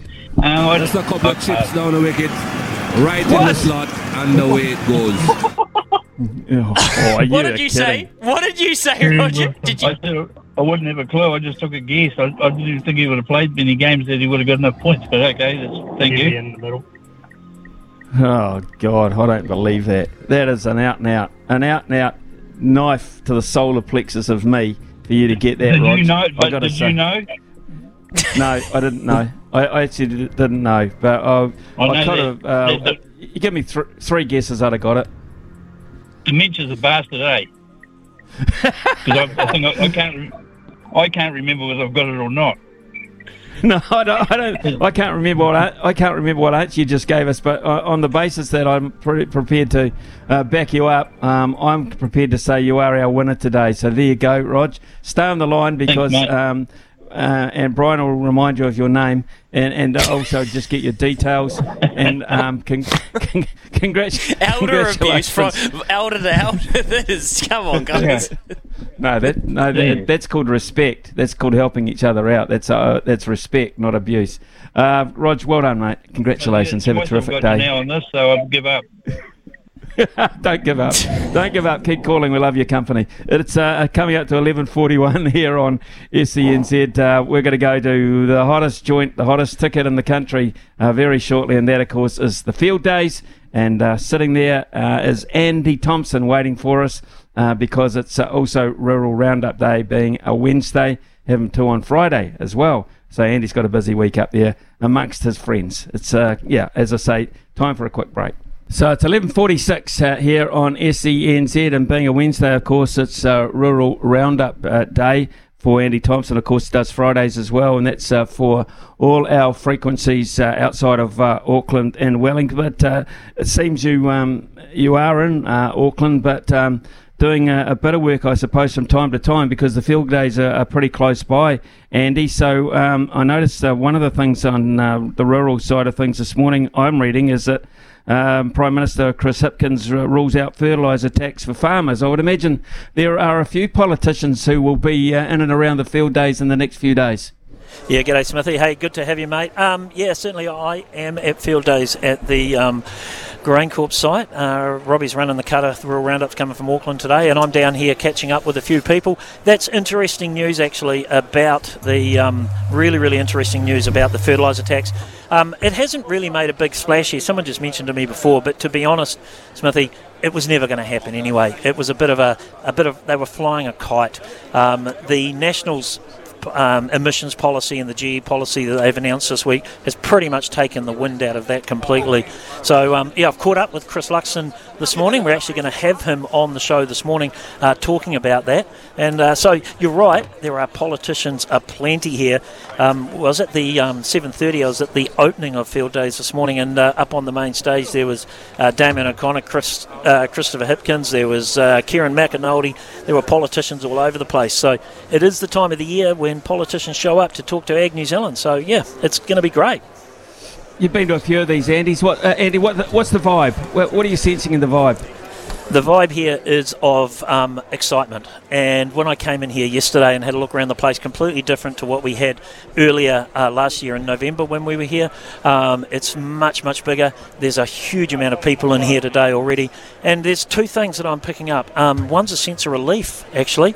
And I talked to this about Luxton in the interview I did with them earlier, about how I think farmers are feeling relief with some of the changes that are being made and the fact that there's potentially some hope for their future. And I'm kind of getting a sense of that here. So there's certainly that. But also field days are all about opportunity to get off farm and get together and have a good chat with your mates and neighbours and see people you haven't seen for for a year or so. So it's a good mental health day as well. So or a couple of days. So it's certainly really important in the agricultural calendar. Do you sense it's going to be a good field days for suppliers in terms of plant, machinery, etc., or because they've got the latest mod cons on display, or are farmers still in this climate just going to sit back a bit before they make any calls like over the next 3 days? Smithy, there's a lot of talk about that, and no one really knows. I think all you can really say is you've got we know the cost of living crisis, right? And we know how much inflation is affecting household budgets. We'll double that for farmers. So you've got a double whammy happening at the moment. You've got costs that have risen up to 16 to 18% in the last 12 months. And you've got payout projections which are back $1 on last year. So there is this real squeeze. So it is going to be absolutely fascinating to see whether farmers do open their wallets at this event. There's certainly plenty of things to open your wallet with. But I suspect there's going to be a lot of, to coin a phrase, research happening where farmers are in, looking at possibilities, looking at options. I mean, I've spoken to a couple of people here already this morning, exhibitors, and they said that the demand or the inquiry has been really solid. There's certainly the crowds are here, well and truly. There's fantastic crowds here. A lot of people wandering around. The queues to get in this morning were massive for the first morning. So, yeah, I think that it's going to be a successful event for the organisers, for the people selling the gear. I'm wondering if it might be one of those, let's give it 3, 6, 8, 9 months before we actually purchase. But certainly the inquiry will be there. And just finally, Andy, I saw a headline before when I was just looking at the rural websites, etc. Solar power and farming. Massive. Solar power and farming. Is it massive? I mean, I could think of a dairy operation, for instance, a big dairy operation where solar power would be of immense value, surely. Look, it is massive, actually, and it's interesting you brought it up because we've already done an interview with Andy Irvine from Datamars talking about solar and the amount that it's being used on farms. And I know a farmer in particular who I interviewed on the show a few weeks ago who's actually converted his entire cow shed. In fact, he's using some paddocks. Sorry, the coffee machine's wound up. He's using some paddocks to actually put in a solar farm to run his entire farm off solar. So that and also helping his neighbours and creating their own little power station. So it is an amazing piece of technology, and farmers are well equipped with spare land to actually create a solar farm. And what that does is that brings back their emissions. So their methane and greenhouse emissions get brought down because they're using generating their own electricity. So yeah, definitely. I see while you're roving around you've made it to the coffee machine. When you're also roving around, is there any sort of something a little bit more, shall we say, robust? In the context, yeah, is there any robust type outlets there that you can perhaps join with some of your old colleagues? Yes, Smithy, absolutely, yes. There's the Good George Bar, which I will be frequenting later on, and unfortunately, there's also the Client Do tonight, which I think you were invited to the Client Do in Hamilton, were you, at the casino? Not sure. No, I don't get to those sort of things. Okay. No, look, there is places for entertainment. There's places for us to have, business meetings, Smithy. That's what we need to do. Yeah. Okay, look, I'll let you go because you've got to sort out the show coming in from Auckland, of course. So, Andy, all the best with that. And over the next 3 days, might even catch up with you on Friday to see how the whole deal went, eh? That'll be cool. Thanks, mate. Thanks, Smithy. Cheers. Andy Thompson there with the Rural Roundup, of course, on all frequencies outside of Auckland and Wellington. But those Auckland and Wellington frequencies are covered, of course, by who? Yes, Mark Stafford. Chat to him very shortly.